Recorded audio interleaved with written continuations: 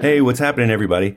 This is Dennis Terrell of Terrell Knife Works, and you and I are listening to the Work For It podcast, where the emphasis is on business in the workshop. You can support these guys for as little as $1 a month or $12 a year, and show your support by going to patreon.com/workforit to find out more. $12 a year, that won't even buy 2 gallons of gasoline here in California. You might as well support these guys like I do so they can help us all work for it.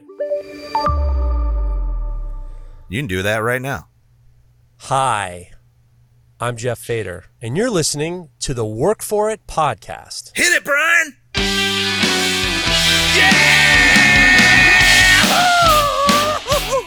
That's right. You are listening to the Work For It podcast, and in the studio, we have Brian Cohn of B Cone Knives and the man himself, Knife Talk, Full Blast Podcast. You know him as Jeff Fader. I lovingly call him Darth Fader.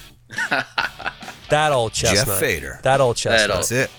That's a good one. I tell you what. I came up with that myself. That's an original. Well, I got bad news for you, Brian. I got bad news for you, but fine. If that makes you happy, if you want to feel that I will not stomp on your parade. I figured you had already heard it before, but 1983 I heard about it. Anyway. That's for sure. 1983.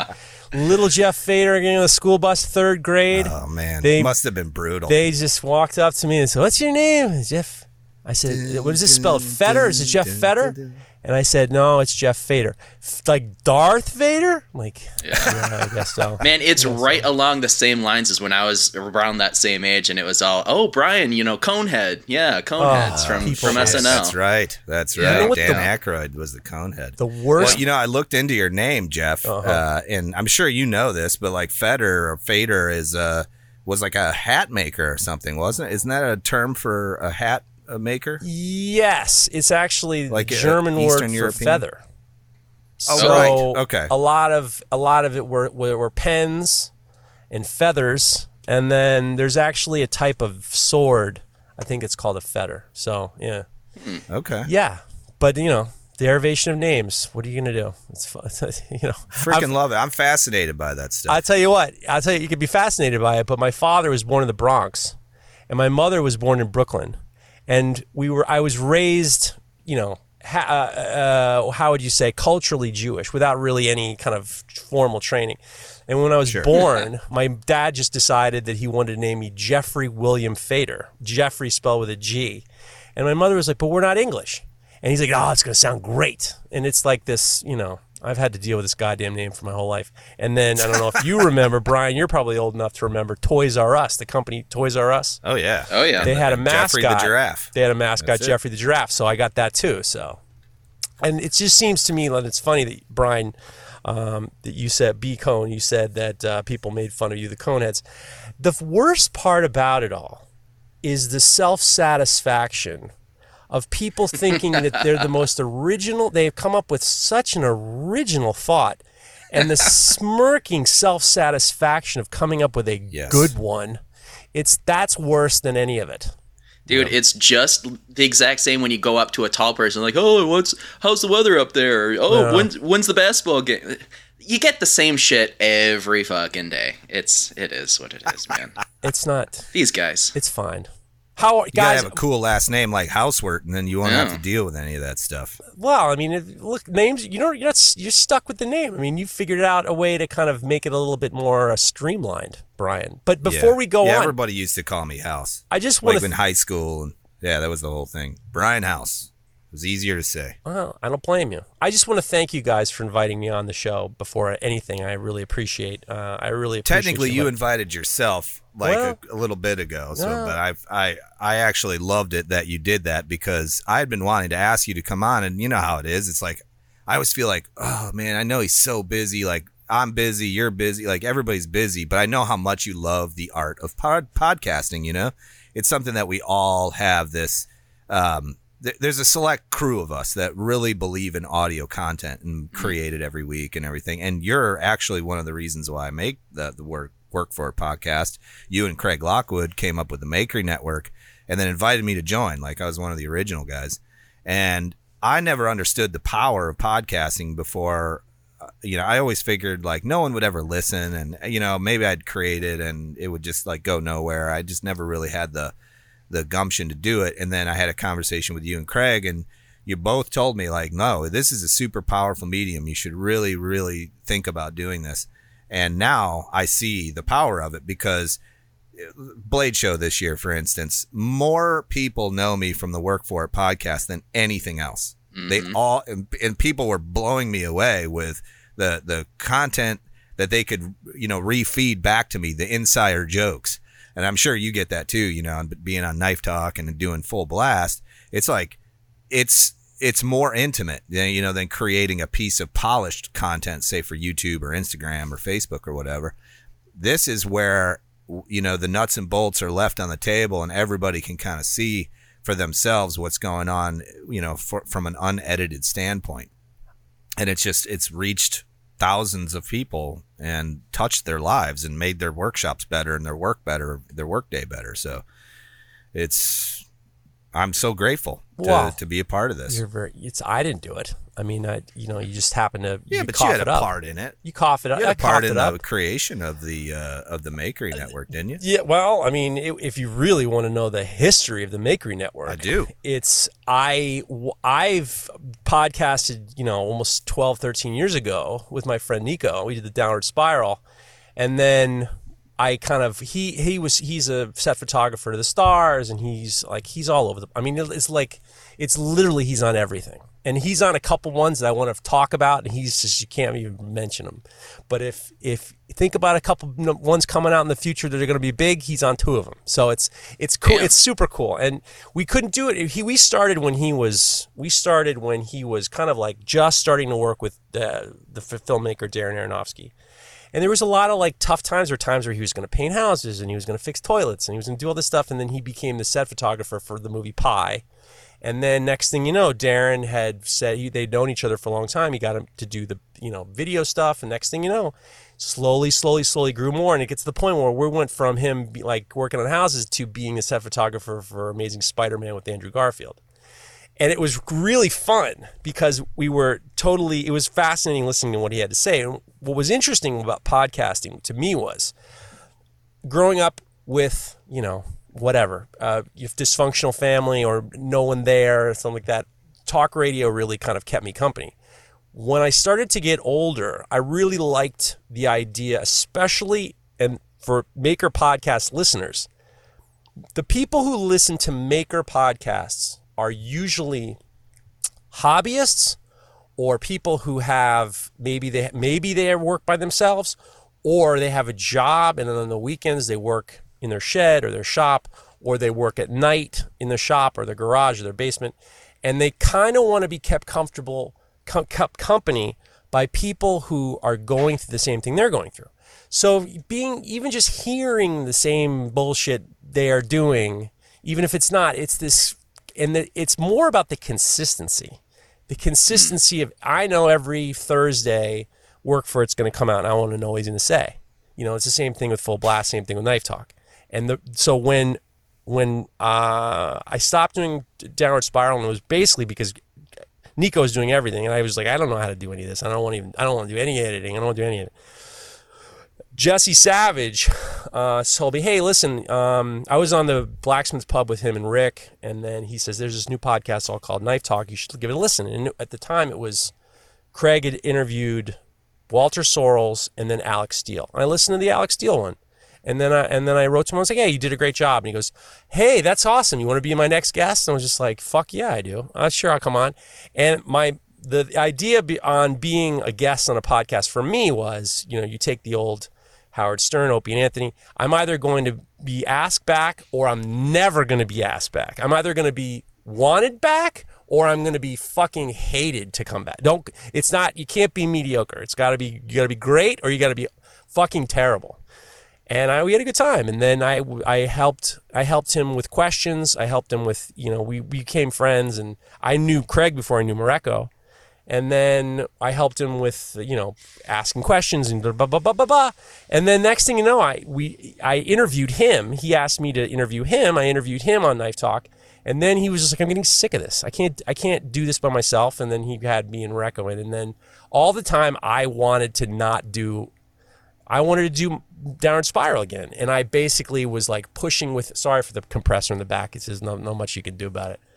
I wanted him to produce a show for me. And at first he was like, it's too much work. And then I convinced him. I said, pandemic's coming. People need content. Let's do more. So we would do double weeks of Knife Talk. And I was just like, or twice a week. And I was like, this kind of sucks. And it's just like a lot of extra work. And it's just not, I don't want to talk knives all the time.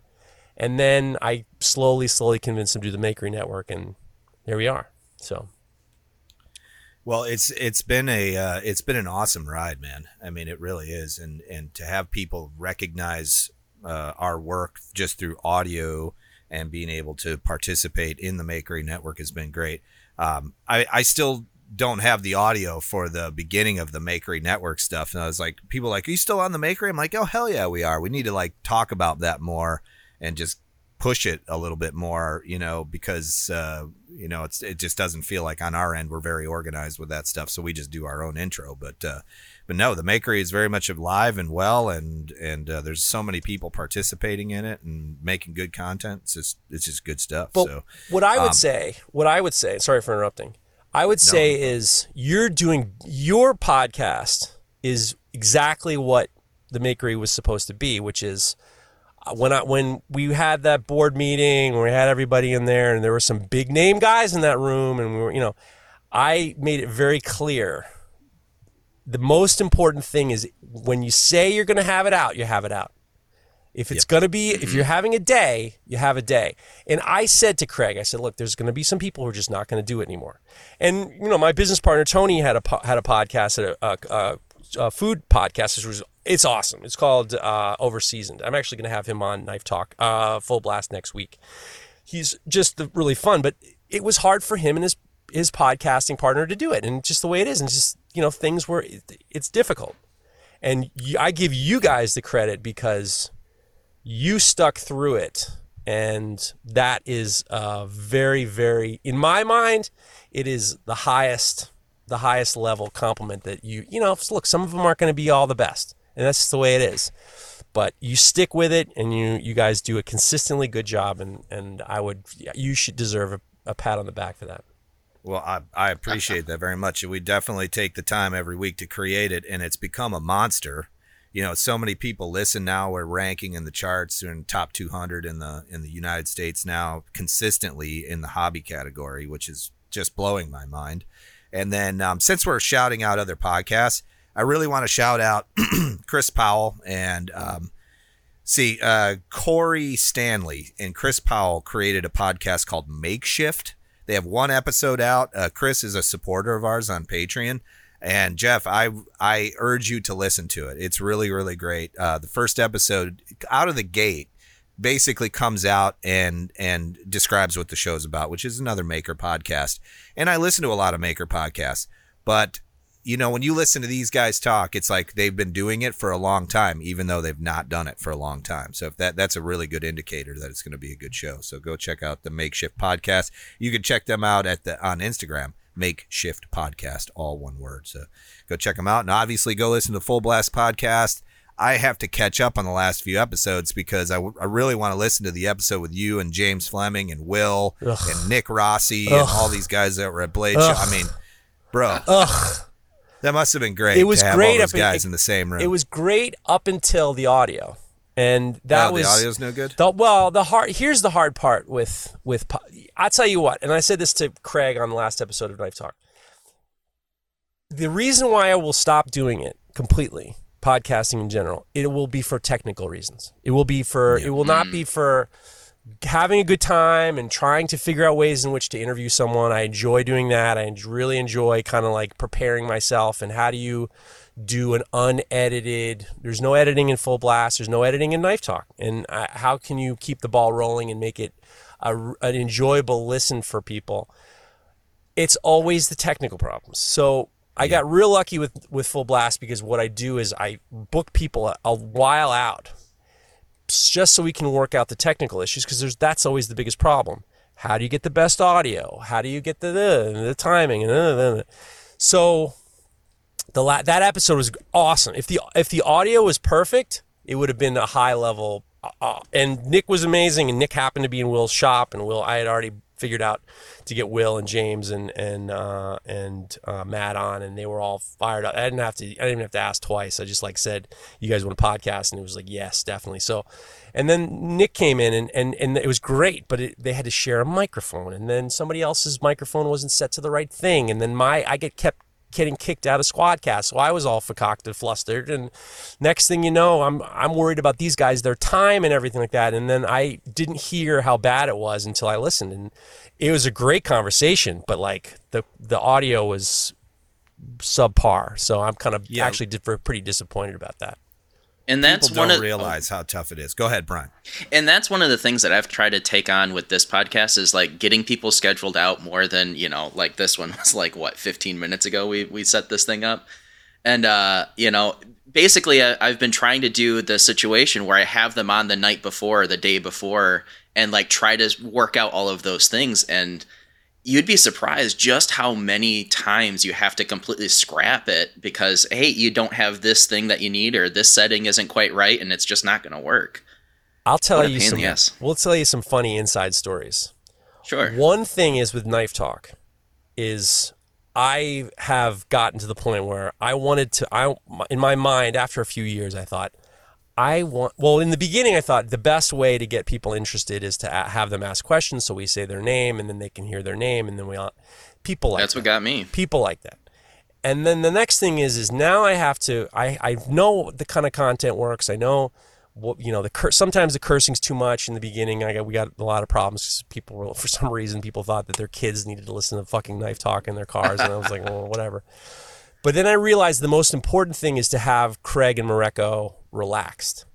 So I thought to myself, well, how can I make them as relaxed as possible? I don't know. I could take away any of the back office work so they can just show up and have a good time and be calm and casual. That's the whole part about podcasting people don't realize. You got to make whoever you're talking with feel comfortable enough to not say the same shit they've heard every single time. And that was a huge part of I really go out of my way to make sure we have a pile of stuff. And then I say to Craig, hey, you want to do tough scenarios? You want to do hot takes? What do you want to do? And then I have a pile of stuff, and then he can pick and choose, and then he can sit back and relax. The same thing with Mareko. That was a huge part of why Knife Talk now is still the number one knife-related podcast on this German-infested planet. Now, in regards to that's number one. And on Knife Talk, I had to deal with some real problems, and I'll tell you a funny story. And I'm sorry for dominating. I just want to tell this real quick funny story.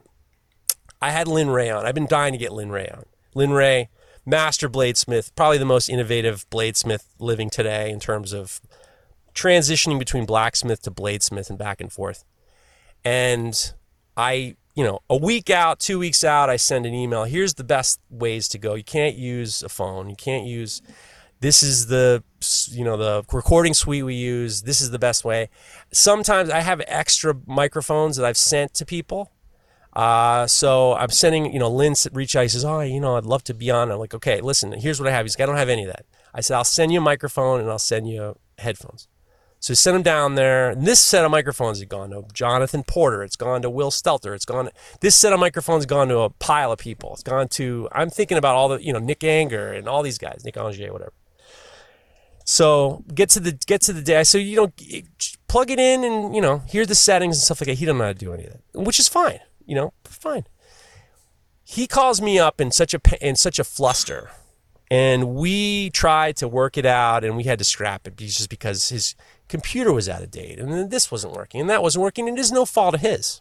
So I was trying to walk him through it, and we had to scrap it and do it the next week, and he had his son come down, and It was such an ordeal. All I wanted to do was say, I don't want to do this anymore. I don't want to do it. So it happens.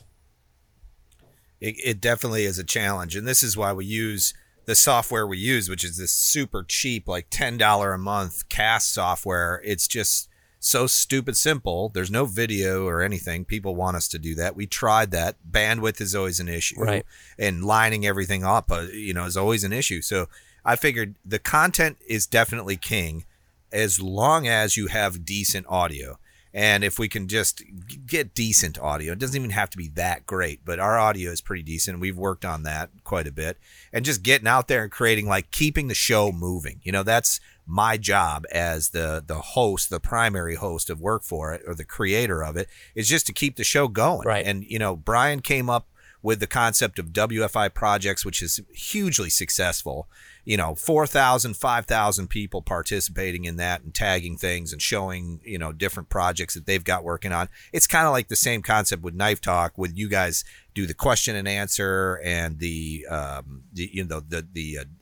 the hot takes, but the you know what you should do. That thing, yeah.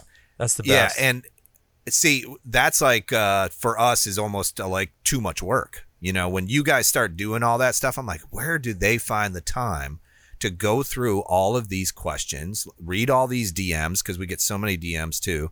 And I think, like, I just tell people, like, look, if you send us a DM, you know, we might get to it, we might not, or whatever.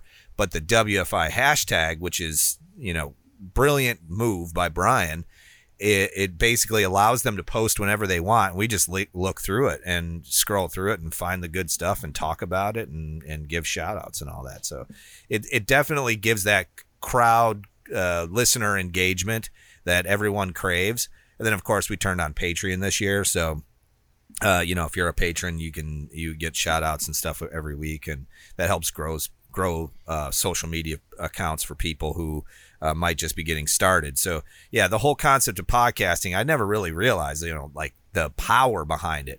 Here's a great example. I'm standing in a group of people. I'm talking with a whole bunch of knife guys over at the Blade Show in the pit. And I had mentioned just briefly, I think, to Dennis Terrell, hey, I'd really like to meet the guys from Baker Forge and Tools. So, like, if you see them around, let me know, and I'd like to talk to them. And sure enough, they were in the pit, and Dennis called me over. Hey, this is Coy, and his brother was there, and they were all just chit-chatting, and I'm like, oh, man, I'm a big fan of your work. And they're like, we know who you are. We listen to the Work For It podcast every Thursday in the shop. Every Thursday we listen to it. And it blew my mind, because the guys from Baker Forge and Tool are, like, in my head, I put them on a pedestal because of the work that they do. These guys are just crushing it, making these beautiful billets, and I'm just like, I would have never thunk it that they would listen to the Work For It podcast, but they're dedicated listeners. And actually, Coy and his whole team became patrons this month. So they joined up for a patron to support our work financially, which, again, blows my mind.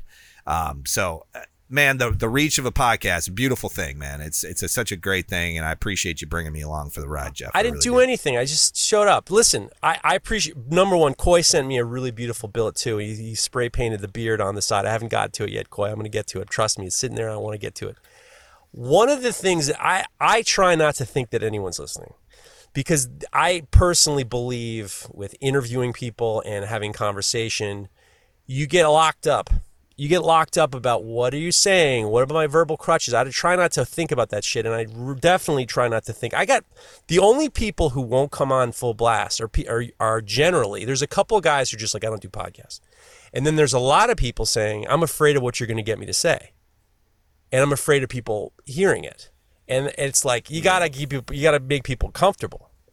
But at the same time, it's like, you got to keep yourself comfortable by not, I don't think about it. I think that nobody's listening. All I want to do, my job is, I got to make Craig laugh. That's all I got to do is make Craig laugh. Yeah, if you can make Craig laugh, holy shit. That's it. Yeah, I mean, that's right. like game over. I mean, you shut the fucking podcast down. I can get Craig laugh. And when he laughs, is the best. There's nothing better. I try to embarrass Brian. That's my goal. Every show, I try to really embarrass him and see if I can get him to go, oh, okay, all right, calm down. You know, that's when I know I've reached. Definitely, if he had a camera on him, we would see the rosé in his cheeks. Why? Oh yeah. You know, why? while we're B-Cone? Why are you so? Why you get so? Why Midwestern? You, He's a Midwestern. It's the kid. Midwestern bashfulness. I don't know what it is. You're not bashful. What are you bashful about? You're on the podcast. You're great on the pod. You're a great addition to this podcast. I reached out to you as soon as Brian pulled you on. You're great on this podcast. What are you Thank you. I bashful appreciate about? that. I was just telling Brian this before you came on, Jeff, and because Brian, you know, sometimes has a tendency to be on the sidelines a little bit, be a little quieter because he enjoys listening to the banter that, you know, we bring to the table if I am having a conversation with someone, and in a way I appreciate that. However, I also really love the contribution that Brian brings to the show, and it's because, you know, and I say this all the time, and you probably heard me say it, but I'll say it again. He brings that younger energy of somebody who is getting started, and we're watching the rise of Brian Cohn. And it might seem a little slow to Brian, and I'm sure it does, but it's a beautiful thing to watch somebody really work hard for something and keep working at it and not giving up, and to continue pushing forward, and then bring all that talk to the table about, what are you doing this week? I'm really struggling with this, X, Y, and Z. What can I do? And then the feedback comes from the audience. It's a really cool thing to have you on the show, Brian. So I hope you know that. I very much appreciate you saying that. I think one of the things is that, I do like to sit back and listen to the conversation, because I got into this listening to so many podcasts, and sometimes I just get back into that mode of, I'm listening to this awesome, Work For It podcast, and oh shit, there's a microphone in front of me. Maybe I should speak up every once in a moment. I have a question. Jimmy DiResta was a classic example of this. I said 3 fucking words, maybe. He said 3 friggin' things. I'm like, I don't know if you know this, Jimmy, but there's somebody else on this freaking podcast. His name's Brian Cohn. Jimmy's like, I know Brian. Like, Jimmy listens to the podcast too. So it's like, It's so funny because it blows his mind that, guys like Jimmy DiResta know who he is. And it's like, of course, they hear you here, and they love listening to your stories. So keep going, Brian. I had Jimmy on Full Blast. He was fantastic. But I have to say, I think in my mind, I think I had a conversation with Derek from Malden, and Derek from Malden says, when Jimmy and I talk all the time, and I can't even do that fucking accent of his. And he said something along the lines, every time we talk, we're always crying. I said, I'm going to get him to cry. I got him to cry in the first 10 minutes of the show. That was a problem I had. I don't know if you know this or not, but I'll tell you another funny story. Actually, I have a couple funny stories, and not a couple Knife Talk stories. Sometimes back in the day, Craig and I, we don't do it anymore, but Craig and I used to text each other when we had guests on. We used to text each other. And, he gets a little too comfortable with me sometimes, And he's trying to make me laugh, but I'm trying to be present on the conversation. So something happened, and I think it was Jason Knight was on. And I wanted to get something out of Jason Knight, a little bit more than the same kind of. Some of these guys, I love all these guys. Everybody who's been on the podcast has been great. I try to really think about what they've said before and prevent them from saying the same thing again. Like Steve Schwarzer. Steve Schwarzer, I've listened to every podcast he's been on. He's got the same old chestnuts that he flings out. In my mind, I'm thinking, I'm going to make sure he doesn't do that again. So I'll figure out ways in which to say things to kind of push him in a different direction, because people interview people and blah, blah, blah, blah, blah. So Jason Knight's on, and I'm trying to get him to not sound like, Captain Jack Sparrow. He's got that thing going on. You know what I'm talking about? He's like... He totally does. He's got the Peter Pan syndrome thing going on. He's, whatever. I love Jason. He called me once, and it was like literally, I thought, who's this guy who sounds like Peter Pan? It's Jason Knight. So Jason Knight's on and we're talking about stuff, and then I just realized, because I had just, I had Quentin Middleton on, and I was talking, and all of a sudden I get a text from Craig, and he says, are you trying to make him cry? And I said, you want me to make him cry? And then he texts back, yes, go ahead, make him cry. So I was like, there you go.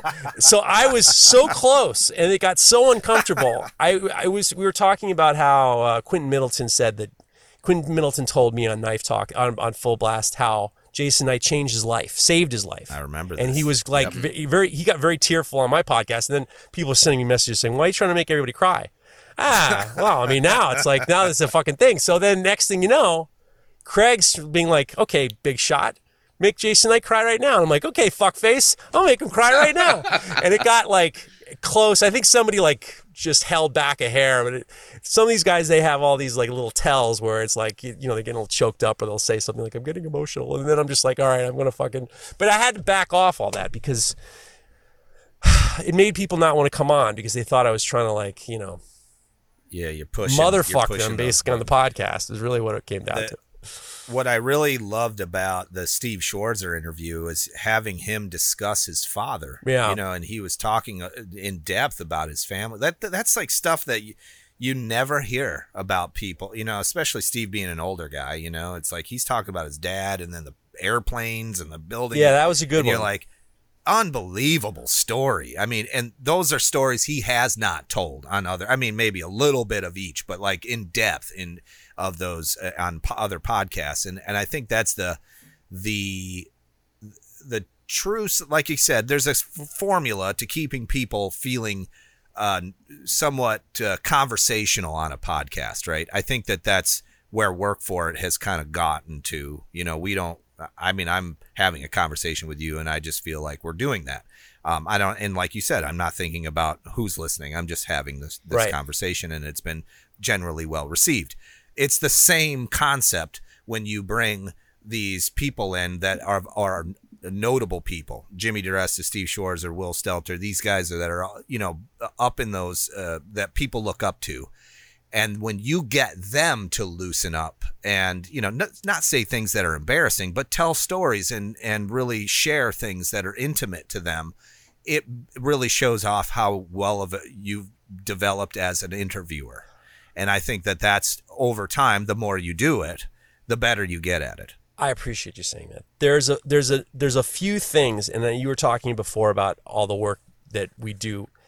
I think that being a maker and is really, I think everything, I take everything like being a blacksmith, where you have a very set specific amount of time, you have specific technique and material, and a very, very specific order of operations, and you have to be very organized and forward thinking.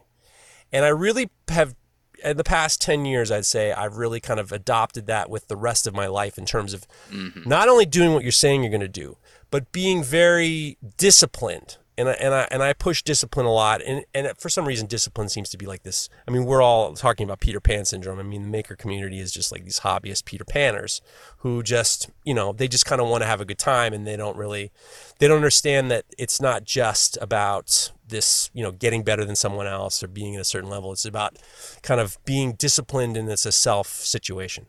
So with the podcasting, I really did a lot of the same thing. If I'm organized and I don't wing it, because winging it, unfortunately, with most things that I do, it's a loser. But if I prepare, like Eddie, when I spoke at Stone Barns in front of 150 chefs, I prepared for that speech. Everything I do, I try to do as much preparation as possible to kill the doubt. And every single time I prepare for something, I always come around better than I expected. And the podcasting has been that way too. That's why I try to book people far way out, unless I know someone, and then maybe I'll just have some things like I got Tony coming on in about an hour. I have all these stories I want to talk with him just to kind of like change it up a little bit. But the more you understand who you're talking to, especially like guys like Steve Schwarzer, or, they're all going on these things. They're saying the same thing. I'm far more interested in their mentality as opposed to what they have. So what is this weird stuff going on here? And that must have been hard. Or what is it like having your father building airplanes in the back of the barn and they're flying them off, building them in their barn and then flying them off? It's like that had to have been strange, and it's far more interesting. And it had a huge impact on him as a human being, because he got a sense of I can do amazing things. Inadvertently, if I'm watching my father do amazing things, I can do the same thing. That's what I took away from indirectly, though. Like he wasn't. You don't realize it when you're a kid. He wasn't. His dad wasn't coming in and saying, "Someday you two will build airplanes in the back of your barn." He just was comfortable with the idea that something like this can happen, and it might have been something subconscious. So he was able to subconsciously understand that there were abilities, things that weren't out of the realm of possibility that you could do as a person. You don't think about it. You don't internalize, stop everything and let's talk about how great my dad is. It's like you're exposed to this type of performance and it's normal to you. Just like Joshua Prince. Joshua Prince, I had him on. I knew that this wasn't some new his work is so sculptural, and I knew that this didn't come from nowhere. His dad was an art professor, and he was an art professor at, not only just an art professor, he was a famous artist. He moves to Rhode Island. He becomes a high-level professor of art at the Rhode Island School of Design, and then he's got table saws in the kitchen. So Joshua Prince's family's making sculpture about the kitchen table with table saws, by the kitchen table. So he's comfortable with this idea of what it's like growing up with this, but it isn't like I'm special. I'm a kid of an artist. It's just normal to him. So he can kind of his normal. he's normal. His behavior has been normalized to, listen, this is what you do. I mean, he breaks all the norms. I mean, Joshua Prince is probably one of the best bladesmiths around. It's because he breaks the norms because he is aware of that as a thing, he does his own thing, and it's fantastic. Joshua Prince has a grand understanding of the materials as well. So when you look at his work, I see beauty and I see design, concepts, all of that, but I also see technicality of somebody that can look at a piece of metal or multiple pieces of metal and understand and think 20 steps ahead and actually put it together and make something. It's an unbelievable skill set to have, and I'm kind of just like going down the really early rudimentary understanding of Damascus and melding together different types of steel and all of that. And I can't even, when I look at Josh's work, I'm like, how did he get there? Like where?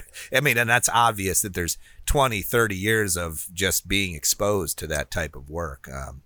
But hey, listen, Jeff, I wanted to tell you something. I had an inception moment. Uh-oh. And it was my wife and I have this thing that we do when the kids aren't around and we're, there's nothing good to watch and where nothing the hell new. is this going? What the? I know. We're talking about Brian Prince. Come we're on, talking now. about Josh Prince 5 Come minutes on, ago. now. Now all of You a ready sudden- to get go embarrassed, ahead. Brian? Let's talk about it. We do this thing where we binge watch the same series of television shows over and over and over. Seinfeld is one of them, and The Sopranos is another one. So the other night, we're going through another, probably like the fourth or fifth round of watching all the way through The Sopranos, and I noticed there's a scene where, and I think they're either in the kitchen at the house in New Jersey, or they're at Anthony's mother's house, and the TV is on, and they're watching a show, and they're watching Charlie Palmer cook, and I'm like, that guy has knives or Jeff has knives in that guy's kitchen. I'm just like, it blew my mind. That Charlie Palmer is an interesting guy. Charlie Palmer is probably one of the original classic American new style chefs. He never became like Bobby Flay or sure. His flagship. He's an interesting guy because his flagship was a restaurant called Oriole, and he started out. He was the biggest, the most famous New York American style chefs is a guy by the name of good job, Jeff. Forgione, Larry Forgione, and he's had this restaurant called the River Cafe. And I'll give it real quick. And his cooks who came out from under him, David Burke and Charlie Palmer and all these guys, they became the first, young chefs to get restaurants. And he really started the whole American chefs being recognized and becoming restaurateurs. And I ended up working for him, and I'm still close friends with him. And he's done a lot for me, and he's really helped me in Fader Knives. And I'm still part of his team, kind of. So it's really awesome. And all the old so many people have come through his kitchen too. So it's just kind of a neat situation. But yeah, he's New York royalty. New York royalty. Yeah. And that was evident because David Chase chose to have that on the TV, during the filming of that episode. Have you ever seen that episode? I stopped watching The Sopranos. I stopped watching it when my kid was born. I stopped watching it. It was just like, I don't really watch a lot You should of TV. revisit it because now what happens is, we're older now. So like you're watching it back kind of like when they're raising teenagers. We're raising teenagers, so it's like the same time frame, and it really means that different things now because you see it a little bit differently. Because when it originally aired, I don't know 20 years ago or whatever, it was really a big show at the time, but I didn't truly appreciate it like I appreciate it now. And it's actually really easy to watch. It's only 6 seasons, I think. TV is tough. You're not into it. I'm just not into it. Yeah. I work so hard and I have so much to do. And like in terms of talking about podcasting, every night I have to do paperwork, like either for Night Talk or for preparing for a podcast. I just had a podcast back out on me just now, which is fine. We'll figure it out. But it's like I'm constantly doing, and then we're doing newsletters, and I kind of gork out for 15 minutes. I gork out for 15 minutes after dinner, and then I just go to bed. I just can't handle it. Can't handle TV shows. Right on. But interesting. Real quick, back to you're working hard, long days then. My father he had a million different jobs. I mean, he was a painter, he was a winemaker, he was a realtor, he had a lot of stuff going on, and he was always working, and I always liked that. So I take after him for the most part. Back to Joshua Prince real quick. And this is interesting in terms of knife makers and how we view the maker community in making. We count knife making as part of our experience. I've been making knives for 3 years. I've been making knives for 4 years. Who cares? You know, if I've been a sculptor for a certain amount of time, I see making knives the same as sculpture. Okay, there's heat treating. Okay, there's sharpening. Okay, there's different parts. But when you look at what Joshua Prince has done, he's kind of just like he's just making sculpture just a little different. And there's a lot of things in regards to the way knife makers see knife making that it seems to me to be almost too pigeonholing of this concept of what we're doing. We're basically using the same metrics that everybody's doing. And it just becomes like, it doesn't matter. What's the difference between making sculpture and making knives? Nah, not too much. Because it's the same principles. It's the same objectivity. Sure. It's the same, mindset, really. And materials. You're using multi-mix-use materials. You have to understand, how they all work together. Why not? I find the whole thing to be fascinating, to be honest with you. Yeah, and it's also like the attention to detail sometimes, like, and also having the knowledge of what to be attentive of, like being able to really pay attention because you've been doing it for X amount of years, or you just have the knowledge from prior experience of really paying attention to this finish or that facet or yada, yada, yada. But here's a question for you, B-Cone. Why does some of those things matter so much? Well, I mean, it's just the level of knife or finish or whatever you want to be able to put your name on. If you are comfortable, or if you want the rugged style, like Pickle used to back in the day, pickle cutters, that is a look that a lot of people like. And if that's your style, then that's your style. But it's your intentionality of, this is what I want to put out in the world. And if it's not to that level, then you shouldn't put it out, or you should strive for better next time. But isn't your happiness more important? I mean, I feel like you should derive happiness from putting out what you want out in the world. But sometimes it's based on what other people think you should be doing. Yeah, but, if you're comfortable with your style and you're comfortable with, a level, then you should stick to your own guns, not try to match your shit up next to somebody else's shit. I agree with you. What I'm just making the point of is, are we doing things because we're told we're supposed to be doing things? Or are we doing things because we're sticking to our guns? Joshua Prince. There's a lot of people who don't like his work just because he's, I wouldn't say avant-garde, but some people would. His heels are huge. He's got he does these kind of whimsical, funny things that some people just don't like, But he's enjoying himself, and he's created this style that's extraordinarily his own. And he has happiness, and he's found his voice, and he has happiness. So who cares? I see where you're going with that, Jeff. And I agree with you that there is a whole bunch of people who are very vocal about what you should be doing.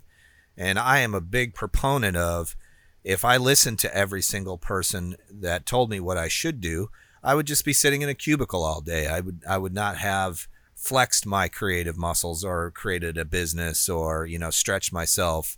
And would I be any happier today in that situation versus where I am now? I really think my level of happiness comes from breaking outside of those boxes, getting into my own groove and finding my own path, which I think is the reason why so many people resonate with my work, is because maybe they're on the cusp of that. They want to do that for themselves. And so, and you and I have talked about this, Jeff, about me being an inspiration. You're like, I'm not interested in being an inspiration. I just want to be myself, and I just want to do my thing. And I hear you in that regard. But I like to think of my work as sometimes showing people that it's okay to break the chains of the suggestions, even from a parent or somebody who's close to you or a spouse that is trying to keep you inside of a specific box. If you really want to stretch outside of that box and that will bring you happiness, I think you should do it. Joshua Prince is a classic example of that. He's stretching the concept of functional sculpture and artwork into knife making, and I think it expands the work. It takes it to a whole nother level. These are the guys that people will look up to for years and years and years, like the Salvador Dalis, the people who broke those agreements that art had to be a specific thing. And it does not. You have to give yourself the freedom to continue and move through that and turn off the noise. And I think Josh does that, and it's probably as a result of his father being, in that field for so long, and he had to do it himself, I would imagine. So, or maybe not. Maybe his dad was a little bit more oppressive. I don't know. I mean, but it sounds to me like that's a theme that we need to kind of push a little bit more. Tell people like it's okay, even if you fail at it. I don't know. I made a knife the other day that somebody said to me like, well, what was wrong with it? Why did you grind the handle down so small and so thin? Did you have a delamination? And I said, I'm just experimenting with organic shape. And I just, but it's because I see guys like Joshua Prince doing it and Leon Shanks doing it. I don't know if you know Leon, but Two Birds Blade Works. I mean, these guys are all kind of, they're pushing the envelope when it comes to knife design. And I didn't think that was possible until I saw their work, and man, it makes me want to do different things. The older I get, the more philosophical I'm interested in being. I don't need to have, and I think the younger guys are a little bit more young. I think that they deal with issues based on a lot of younger guys are far more interested in reaching a certain pedestal at a certain time. And I'm at the point now where the older I get, my wife recently told me, I guess about 5 years ago or something like that. She goes, I got the fuckets. That means fuck it. Who cares? and it's like we would stress about things for so long and stress about things. Now she's just like, yo, fuck it. Who cares? And I feel the same way. And it's like, I'm far more interested in, we talk about Damascus. I don't fuck with Damascus. I get Damascus from Bob Rankin. And the reason why is when I was a blacksmith, we never even heard of Damascus. No, if you talk to guys like Pat Quinn and blacksmiths, they don't care about black. I mean, I'm being funny, but they don't care about Damascus. They're far more interested on the outside of the material. I felt the same way. I was at the Center for Metal Arts for 6 years. I never even heard of what Damascus was. I never even knew what pattern welded steel was. And still to this day, I'm far more interested in being a better blacksmith than futzing around with Damascus. I got one bar here I fool around with every so often, and I get tired of it. And I've made a few bars, but just like none of it doesn't interest me. And it's because I haven't grown to the point where I'm like, I need to know this now. It'll come to me when I'm ready. Well, I think another part of that is like, if it just doesn't appeal to you, then what's the point of chasing that avenue? Because like, for instance, with me, like, I do not have any desire to work with leather. There's nothing. I've done it a couple times. I've made a couple really shitty sheaths, but like, there's nothing about the process of working with leather that I truly enjoy. So, screw it. Just pay for someone else to do it, because obviously a knife needs a sheath for the most part. And, if it's not something you're really interested in, is it really worth spending a lot of time to get good at it when you're never going to enjoy it? You hit on a very good point, B-Cone.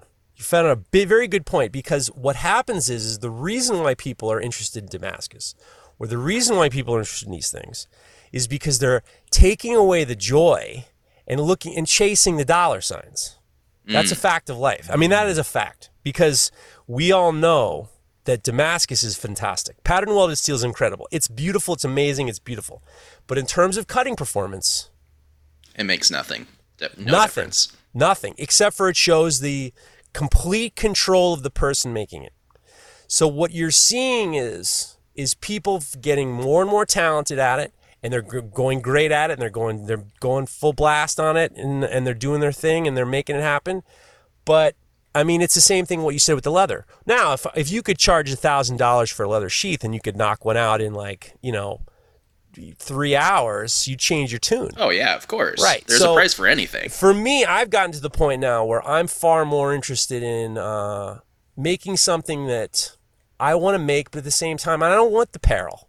Like these guys, they like peril. I don't want that much peril. I like a little peril. A little peril's okay, but some of it's just I just can't handle this. What the stress that Mareko goes through, making his knives, is too much for my little heart to handle. Can't do it. Can't do it. I can't do it. You're too practical. I think that's what it is. No, I'm not interested. I'm not interested in the agita. I'm not interested in what's going to happen? All the DLAM or all. I didn't see that part, or I ground through and then there's a fucking whatever in there. I don't want that. And the thing you're absolutely right about the ego component of it too. Is that like when I'm working on a piece of pattern welded steel, and I just do random pattern because that's all I really understand at this point. I'm interested in the control of it, being able to take these different types of steel and make different things. And then at that very final end, you have this etching process that shows off what you've done. And sometimes it looks like shit and other times it looks amazing. And I think you're right. I love showing it off and I love all that. But the practicality behind it, somebody asked me if they could buy one of my Damascus knives. And I was like, I can't let this go for less than $1,000. I'm like, it's just the amount of time it took for me to achieve what you're looking at. No one would really truly understand it unless they've made a piece of Damascus or they've made a Damascus knife from scratch. And the guy's like, that's a lot of money for that little knife. And I'm like, you're absolutely right. I 100% agree with you. I still will not sell it for less than that. And it's no problem. And we had a hearty laugh about it and whatever else. And that knife sits on my knife rack and I love it. I look at it every day and I use it every day and I absolutely love that piece. But it took me just to make the billet almost 3 days. I mean, not all, continuous work, but it took me 3 days to make it. And then when I look at it now, I think the journey from the start of that billet to the final product made me a better maker. And all those processes that it took, and so I have pride in that, and I bring that to the table. I was like you, Jeff. I never really fully understood Damascus. I didn't really like the look of it until I made a few pieces, and then I was like, oh, I got bit. The bug bit me. But you're right. From a production level standpoint, totally not practical. I don't know how Mareko does it. I have tons of respect for that. I mean, you look at Neil Kamimura, same thing. The guy has just a true understanding of the process of making that steel. And then all the way down to making the knife and designing a knife and making it look great. And I have just tons of respect for that craft. But then I look at not like your knives, Jeff, and I think the exact same thing. But it's in a different zone in my mind. I just think like clean and immaculate fit and finish. I mean, I just look at all of those things about your knife work. And I just think, God, I want to own one of those someday, and I want to have one on my knife magnet, in my kitchen, and so it's all for different reasons, though. Let's just back up for 1 second. I'm sorry for interrupting you. I want to back up for a second because you said something about when you made that knife and it was on your rack, and you realized how long it took, and it took you all these days just to make the billet, and you look at it and you use it every day, and you appreciated the journey. That's the reason why you should be making Damascus, not because. I mean, if you talk philosophically as a better human being, as a better, at the end of the day, you're ready to kick up daisies, your number's punched, it's about to go. You don't think about the dimes and the nickels that you've accumulated from years ago. You think about what you've learned, and that's the answer. The answer is where I've come from. The problem is there's a lot of cart before the horse.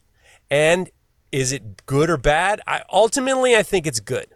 I think it's good because you're keeping alive a system that people just didn't know about for a long time. I mean, you look at Blade Show.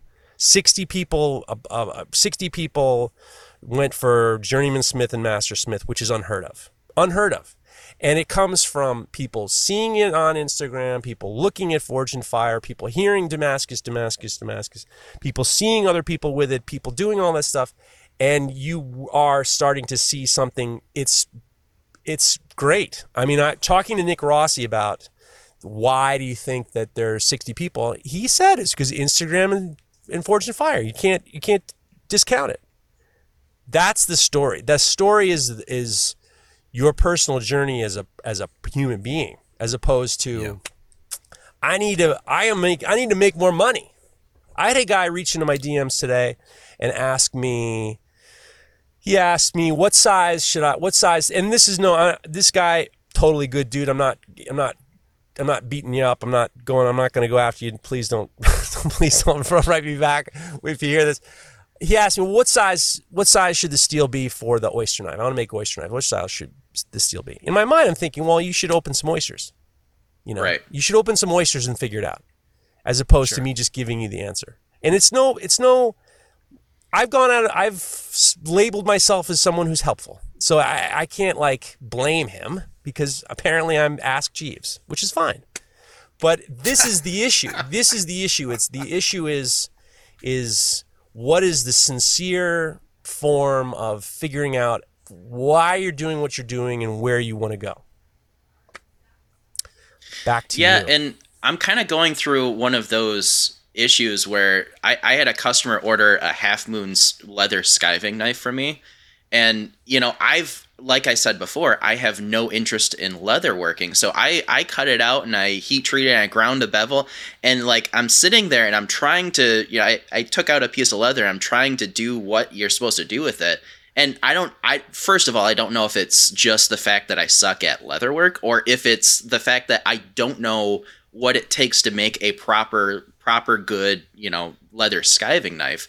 So then I take it to my leather guy and let him work on it for a little bit. And he gives me, hey, this is wrong and that's wrong. And, you should try to, pay attention to this curvature here, which I would have never known just because I don't have the background for it. So maybe the answer is to kind of stick into your own groove of what are you good at? What do you know? And what is it that you can test and improve on for yourself to make a better, product in the future? But you're accepting of change, which is the difference.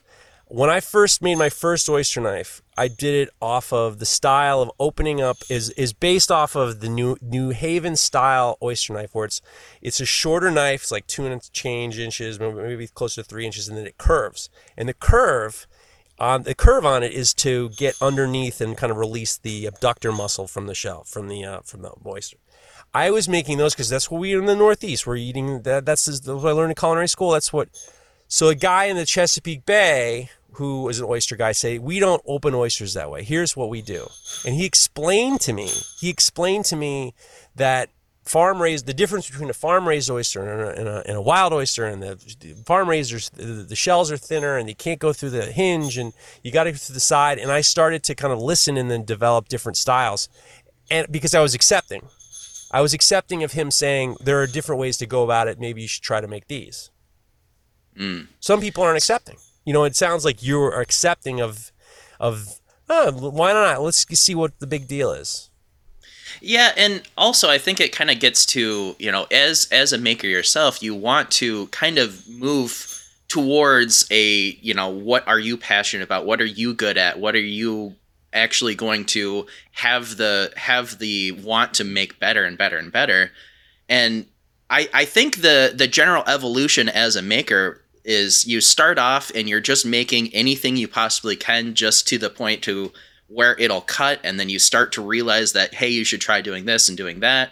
Then you start getting a bunch of orders, and then you're kind of at the whim of your customers because, you're not big enough to really, pick and choose. I only want to make, knife style X or Y, but you get orders from all over the knife world, and you kind of have to obey their will because you need to make money to keep this thing going.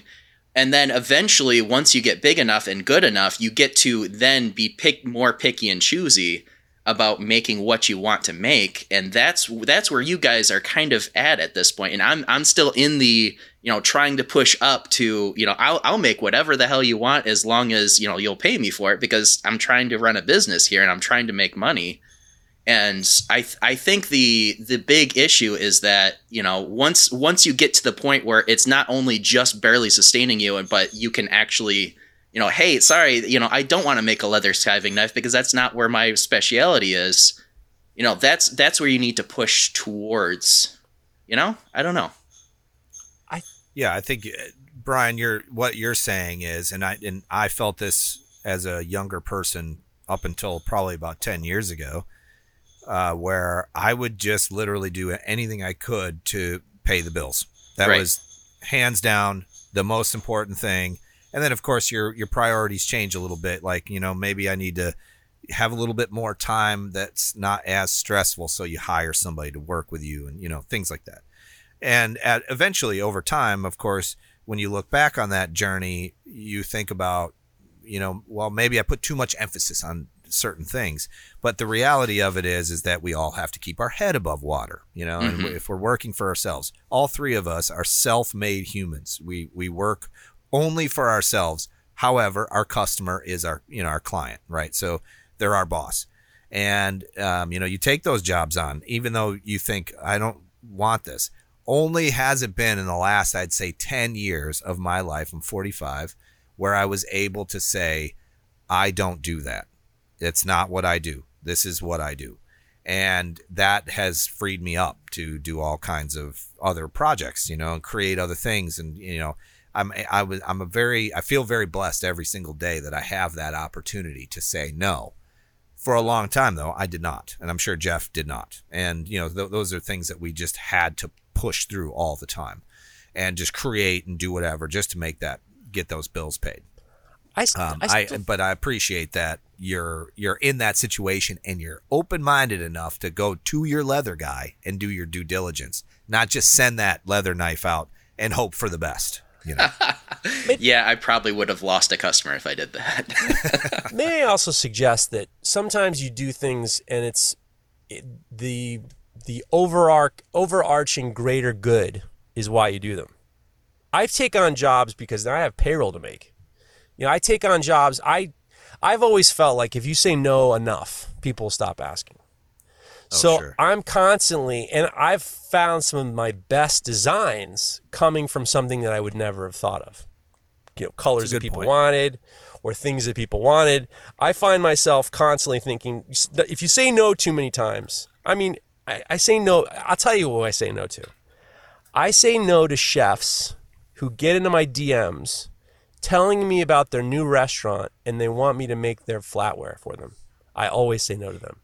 And I'll tell you why. Because they're mostly all full of shit. And they all want you to do designs and drawings and this and that and explanations, and then you give them a bill and they're just like, how come it's so expensive? I can't get involved. Some of these guys in your DMs with the restaurant guys, you got to stay away from. But I just did this set of knives. These couple knives are so wacko that I just didn't want to do it. But I want to keep the ball rolling, and it doesn't make me a worse person for doing it, but it doesn't compromise my principles. It helps me make sure I'm cool with payroll. That's true. You got to do it. I think when I say no to things that I do or I'm asked to do, it's because it's so far out of my realm of work that people just wanted me to do certain things. I'm just like, I just don't do that. It's not, and it doesn't make any sense because I have the ability to make that up somewhere else. My time, I think, is very valuable in certain places. And if I take that time and shift it away from that into something, here's a classic example. The HOA I live in wanted me to make a sign for the community. Ugh. Yes, I could do that. I'm not set up to do that though. This is not what I do. And I tell them I have customers from my old life that are sign makers. Go to them and ask them. They make signs all day long. They're going to be so good at it. You're going to get a much better product for a much lower price. And they're like, well, we'd really rather you do it. I'm like, no, I don't want to do it. That's not what I do. So I say no, and then I move on. And that's what I do. So B-Cone, hey, what's the weirdest request you've gotten that you said no to? Oh, shit. A lot of it is just, things that I just can't do without a milling machine or something larger. People saying that they want a chef knife that folds. Yes, I could probably dream it up and make it happen, but I couldn't do it to the point of like being able to stamp my name on it and put it out there because I just don't have the tools or the experience to be able to make it proper. I don't know if I've really gotten like crazy off the wall. I want, a katana with your blood in the whatever. Like I haven't really gotten a lot of that bullshit that a lot of other knife makers have had to deal with. So funny that you mentioned that because I got a call. Now we're talking maybe 2 years ago, and I got a call from my business partner and says there's these people who are on the phone with us that I know from the music industry, and they want to know if you can make a sword in like 6-7 days.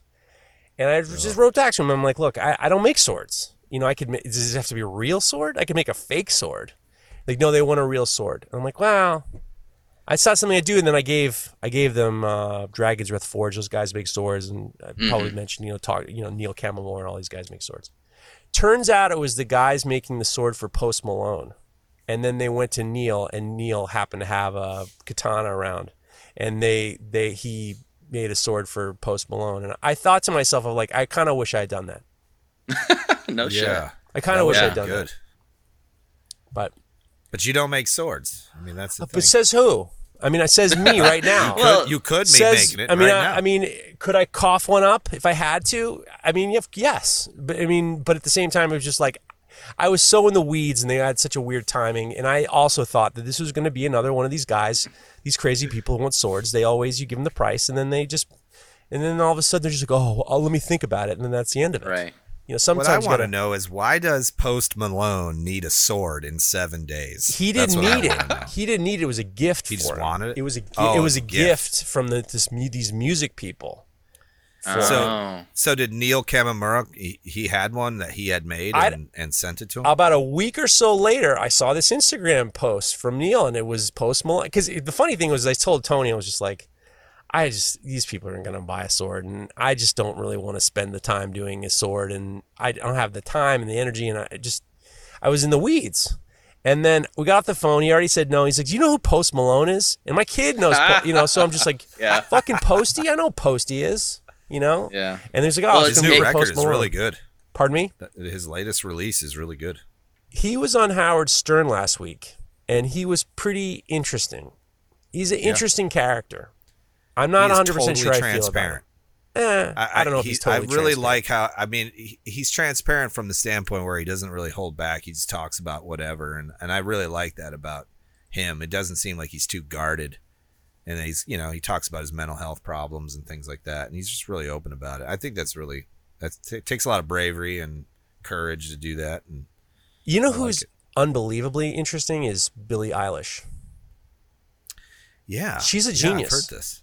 She's a total genius. My daughter loves her. Oh, I've heard her speak, and she's incredibly smart. I'm sorry for co-opting your podcast. I don't know if you wanted to talk about Billie Eilish and Post Malone. I'm sorry about that, guys. We'll talk about whatever. And in fact, I have a dad joke if you guys want to hear it. Okay. Go ahead. So this is a dad joke. Chris Powell from the Makeshift Podcast and Full Steam Designs, he was hoping that I would read this one. And this is from a book that was sent to me by Ben up in Massachusetts, Ben's Bites. Appreciate you, Ben. He sent me an entire book of dad jokes. And here's one right now. Why are skeletons so calm? Why is that? Because nothing can get under their skin. The trombone is so clutch for me not hanging up that you don't even know. The trombone is the Foley work is the highest level. Congratulations. Only 14 years of my life playing that thing, And look where it's taken you. I love the trombone. I love the trombone so much, and I'm amazed. I don't know if we broke down the fourth wall. I don't know if Brian sends you a little text saying get the trombone out, or I'm going to send some dad jokes, or you have it ready to go. No, I just have it. I just have it sitting right here next to my desk, and yeah. In what part of the joke? Let me tell you something about. He knows. Like right at the top of the hour, which is where we're at right now, right. 1 hour in, Brian has this built-in Midwestern reliability component to him where it's like embedded in his head. You tell him one time, like, Brian, this is what I want. And he goes, okay. Boom. There it is. Done. It's like programmed into his head, and he just does it. And every time it has been just flawless. Okay. Well, what it really is that, you know, when you guys are talking, I put myself on mute and I'm warming up over here. So wait a second. That's what it is. Wait a second.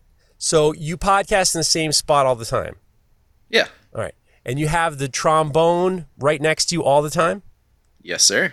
And at what point do you have to move around so you're not hitting a wall or a desk or something like that? At what point are you like lifting it up and putting it to your face, and then how you have to figure out how close you are to the microphone? Take me through the trombone, because and you're not too close and you're always on the money, and I need to know exactly what happens with the trombone. Well, what I really should do is I should take a quick overhead picture of kind of my setup, because here I am sitting at my desk and I'm talking to you in the mic, and I can reach my trombone on its stand over here. And yeah, I just grab it and I turn it. I'm facing a wall that's maybe 3 foot away from the microphone, so I do have to kind of turn on an angle, and it is kind of janky, but hey, we make it work. You're prepared. You're completely prepared. Well, always. The trombone All the is time. always the trombone is the highlight of the dad jokes.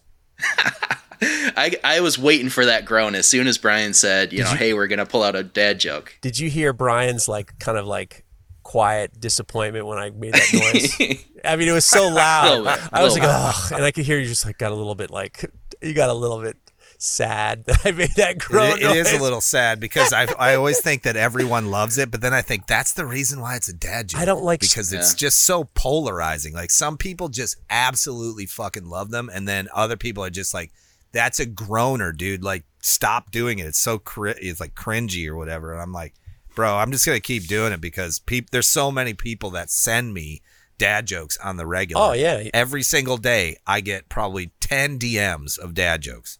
And then, I mean, shit, the book just showed up in the mail from Ben. I mean, it's like crazy.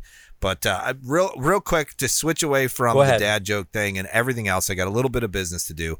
Number one is we have a mutual sponsor, Jeff, of Knife Talk Podcast and the Work For It Podcast, and that is Lawrence Lake over at MaritimeKnifeSupply.com. If you need anything, you're making something, and you want the best quality with the best prices and the best logistics, meaning they ship from Canada to the United States every single day, you can take advantage of the United States CAD conversion rate and get yourself some knife making supplies from MaritimeKnifeSupply.com. And I'll tell you what, I hung out with Lawrence at Blade Show. I talk to him all the time. We're always going back and forth. He is one of those guys that is super solid. He'll never leave you in a lurch. He always comes through. If you need something, he can find it, and you can order it straight from them. I noticed, Jeff, that aren't you guys doing a similar deal? Like, he has a sponsorship with Knife Talk? Yeah. Yeah, he's a super duper guy, and I really appreciate how supportive he is of makers in general. So he sponsors Knife Talk. Yes, awesome. And the other piece of business I wanted to just quick shout out, the Arc Junkies podcast, which is a welders podcast. They reached out to me. Actually, Steve Grillo reached out to me, and they're doing PTSD Awareness Month. So if you go to Arc Junkies Podcast on Instagram, you can read all about it. They have a fundraiser going on right now, and I think you can win all kinds of prizes. And just basically look through their 2 or 3 days ago on their posts on the Arc Junkies Podcast Instagram feed, and you can read all about it. You got to be 18 to enter and all of that, but there's a ton of prizes you can win, all kinds of stuff, including I think Steve is donating a knife. So just be aware of that. I told Steve I would shout it out, and it is for an awesome cause, PTSD awareness, which I think is a huge thing. A lot of people in my life have suffered from PTSD, close friends, whether it be from military or other things. And this is something that's very real, needs to be a spotlight needs to be shown upon it. And I think it's important that we do things like this. And kudos to the guys over at the Arc Junkies podcast. Look at you. That's a good show too. Look at you. Yeah, while we're shouting people out, I've got one that I have a note to definitely shout out. I don't know if you guys know Travis Haynes over at Bird Forge. He's kind of a younger maker like myself. Yes. I met him over at Blade Show. Well, he had something come up where basically he went into work and found out that he's completely laid off with no hey, it'll be a couple weeks or a month or so. He's just laid off for who knows how long. So he is doing a raffle to try to, get a little bit of funds going to try to pay the bills in the meantime, because, the shit that they're getting is not nearly enough to keep the lights on. So I had him record a quick video to kind of talk about it here on the podcast. So I'm going to go ahead and play that now. Perfect. Hey everybody, Travis Haynes here. Just wanted to give you an update on my latest post and the one about the waffle and the 8-inch chef's knife that I have coming out. It's a concept knife of mine that I've been wanting to do for quite a while. It's just been kind of rattling around in my brain, and I finally to a point where I can make it a reality. And what better way to do that than to present it through a waffle? So the idea of the knife, it's going to be an 8-inch chef's knife, mono steel, ADCR V2 blade, and with the most ambitious handle that I've made to date, without a doubt. It's going to be a Coke bottle style handle.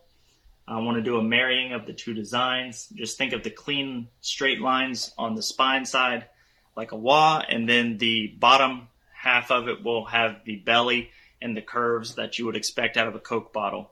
So I think it's going to be a super comfortable knife, real clean. And it's also going to have a tapered pommel and a nut or rivet on the back, because this will be a through tang construction, which I think is kind of fun for a kitchen knife. You don't typically see that in culinary knives. So if you want to enter, it's $20 per spot, and you can message me. We can take care of that through the DMs, or you can follow the link in my bio, and that'll take you to my website, HaynesKnives.com, and you can purchase your spot through there. So just want to thank you again for your support. I love this community, and I just can't wait to see this knife out in the world and make it a reality for you. You can find Travis over at Bird Forge. That's his Instagram handle, Bird Forge. Wouldn't it be awesome if we could all get together and support him in this time of transition? And I think that is a beautiful part about this community, where we support each other. So you can count on me buying into at least one of those tickets, Travis. And I loved hanging out with you at Blade, Travis. So let's go out and help him out and make sure that he gets what he needs to move forward with his journey. I know he's building a shop. He's got all kinds of stuff going on. So go follow him on Instagram, Bird Forge. That's all one word. And when that, I'm going to shoot him a DM right now and tell him I want in on that ticket. It was actually a year ago at the end of this upcoming month when I quit Target and went full time. And I've been kind of talking with him back and forth. It kind of sounds like this is going to be his kind of launching off point to maybe, going full time himself. So it'd be really cool to start him off with a bang. I'll tell you what, being laid off for my first job out of college was actually one of the biggest eye openers that I had, because I realized I have to make basically one or two people really, really happy. And if I don't, they can control my financial future. And that was something that really resonated with me and ultimately led me to become an entrepreneur. And that's sometimes I would say that a lot of good comes from those really tough, bad things that happen. Fader knives would never have happened if I wasn't laid off. That's right. Never would have happened. Story. I was unceremoniously laid off on a Friday after we did an installation. It was really uncool. And then I got home, freaked out, and then we've worked on this, worked on that. Next thing you know, boom, bingo, bango, bongo. I realized I worked hard to make it happen. But if it wasn't laid off, if I had been still at that, I'd probably still be at that metal shop. Probably would have had a union card. I probably would have gotten paid a lot more. I probably would have, probably a lot of good things would have happened if I didn't leave that job for the job I got laid off at. But what are you going to do? I wouldn't change anything. That was going to be my next question to you, actually, is how is business? I mean, do you see growth? Are you excited about the future for Fader Knives and what that means, moving into next year and this year? I mean, tell us a little bit about, we're at the tail end of the show, so I'd really like people to, I know most of our listeners know who you are, but I'm really interested in the business development end of Fader Knives. Well, it's right now we're in a good position. One of the things I've learned to be is less stressed out, because I try not to nickel and dime everything.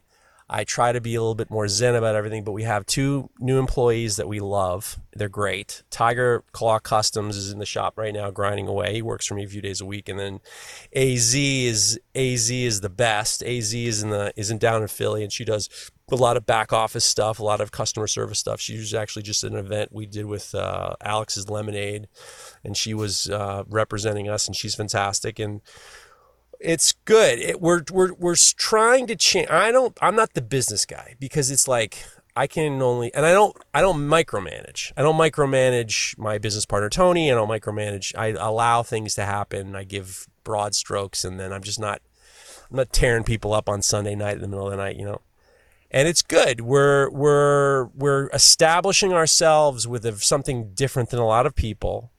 And now what we're doing is we're less pushing the custom stuff and doing more stuff on hand. This is the first time, as of now, I have all my t-shirts in stock, which is crazy. I have all this hoodies in stock. I have hats in stock. I have fucking prints in stock.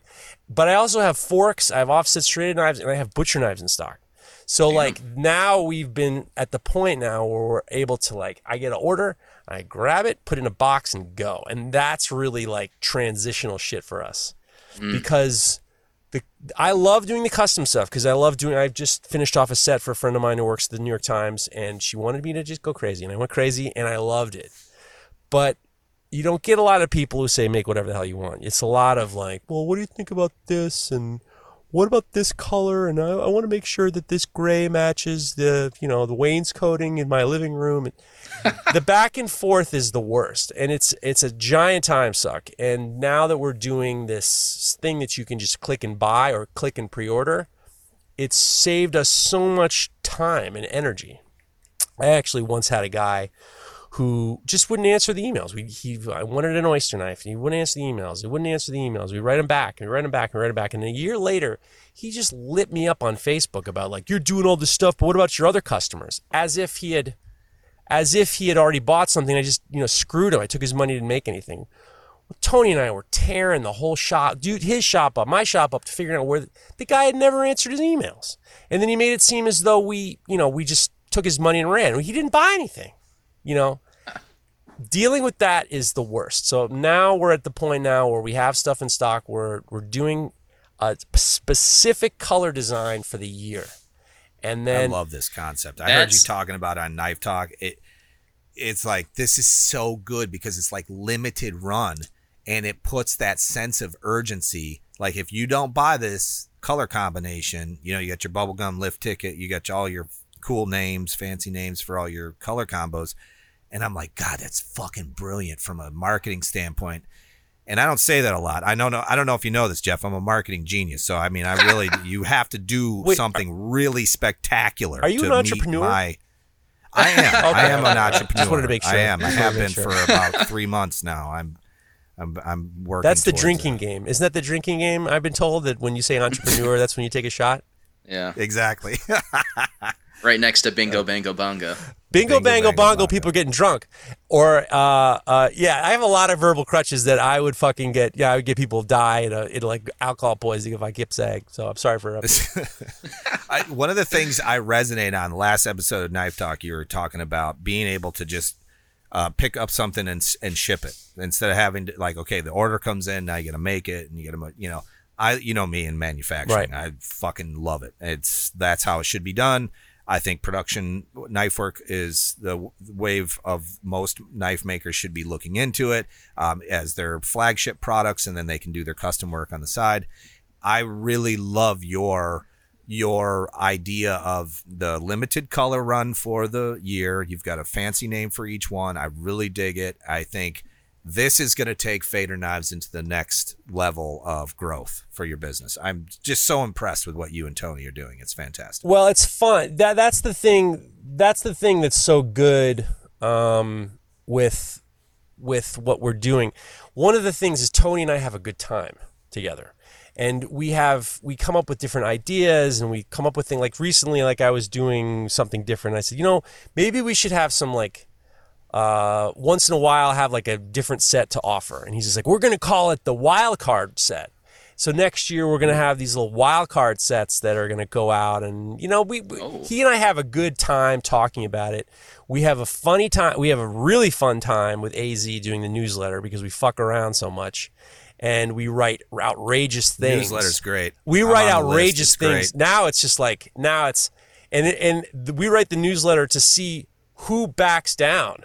Like Tony will do something because he knows that he thinks I won't like it. And then AZ sends me a message saying, are you sure you want him to write that? And I say, he knows it irritates me, which I think is funny. So you're keeping it. So there's this whole like these weird layers, but like I get messages from the newsletter just because some of them are so outrageous.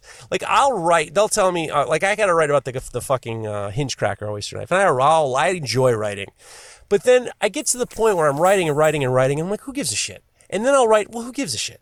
And then I'll write, nobody's reading this. What do you care? And then I'll write like my stream of consciousness. And I'm like, they're not even at this point yet. I mean, they're not going to read this. And it's all of a sudden I get messages to people like saying, I'm in it for the newsletter. So it's fun. And we just did a video. I just did a video for the Hinge Cracker, which was awesome. For design for reels. So we're gonna have that out, and that was a lot of fun. And unfortunately, it was so good that now Tony's like, we got to get a videographer on here, and I'm like, oh God, Jesus Christ, I don't want to do that at all.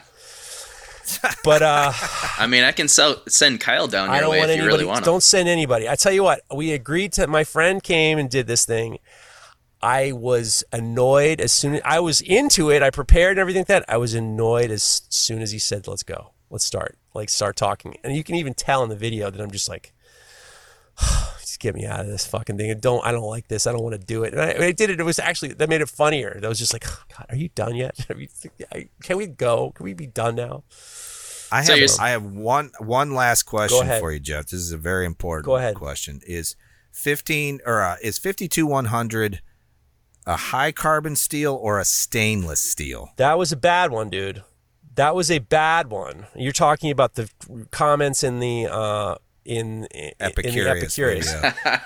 I was trying to trigger you. The Epicurious video. I'm glad I did it, and I wouldn't have done it if it wasn't from Joel from Cut Brooklyn. Joel from Cut Brooklyn, who's the patron saint of knife making, New York guys. He broke his leg, couldn't do it. They contacted me.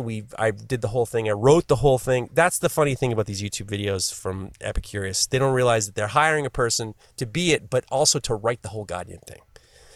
So the video, I wrote it. I got everything. I pretended like I didn't know what was here, and I acted so like. And people really wrote a lot of things some of them were very funny and some of them were stupid. One of them, the guy just started talking about how much of a liar I am about 52100. 52100 is stainless steel. And I'm like, and I got so irritated. I didn't care that people said I have terrible fingers or I look fat or I double chin this and homeless Chris Pratt that. I don't give a shit about that.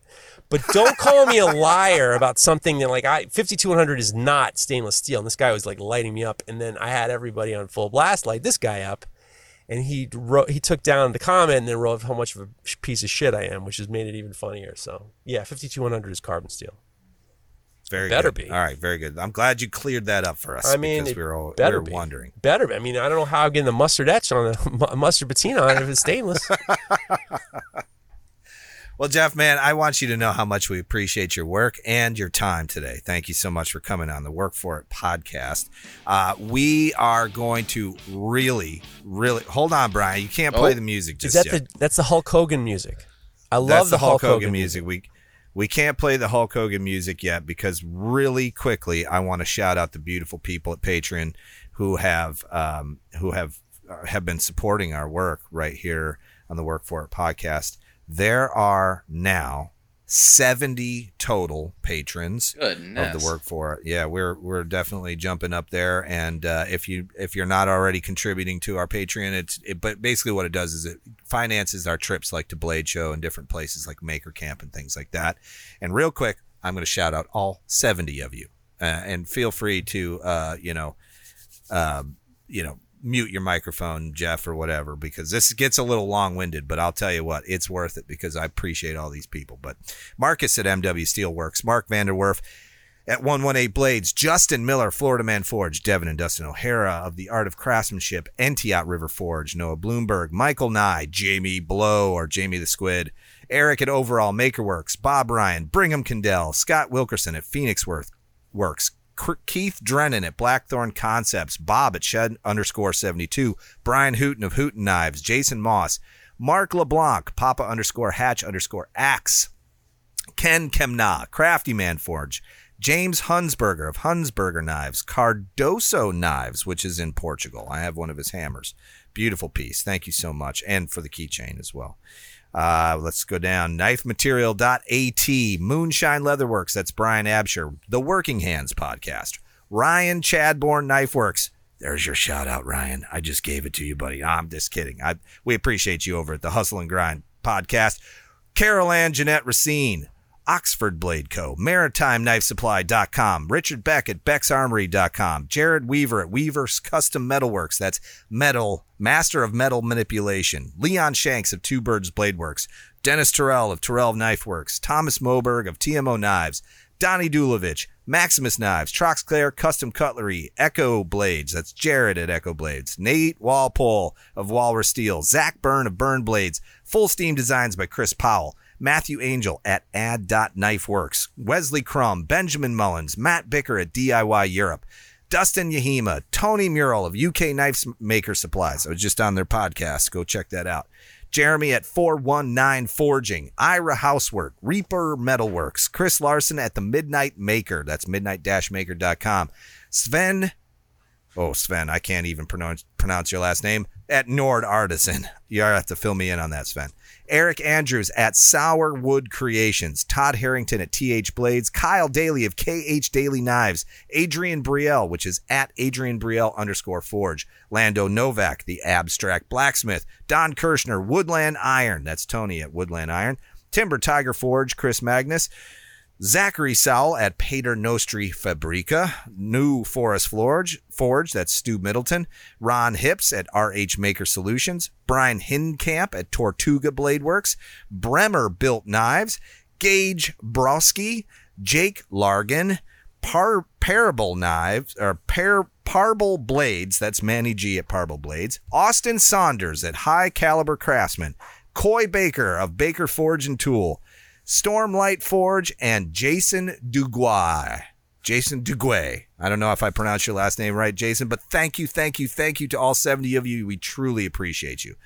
I am so glad that you do that because I would be umming and ahhing myself all the way through that. I appreciate so you many sitting people. through it. Can I ask one crazy. question? Sure. I think it's Toby Morell. Toby. What did I say? You always say Tony. Oh, really? Yeah. I must be just reading it as Tony, and it because I know his name is Toby. I was on their podcast a couple of times. I'm thinking, like, this guy's been on his podcast like twice. He keeps calling him Tony.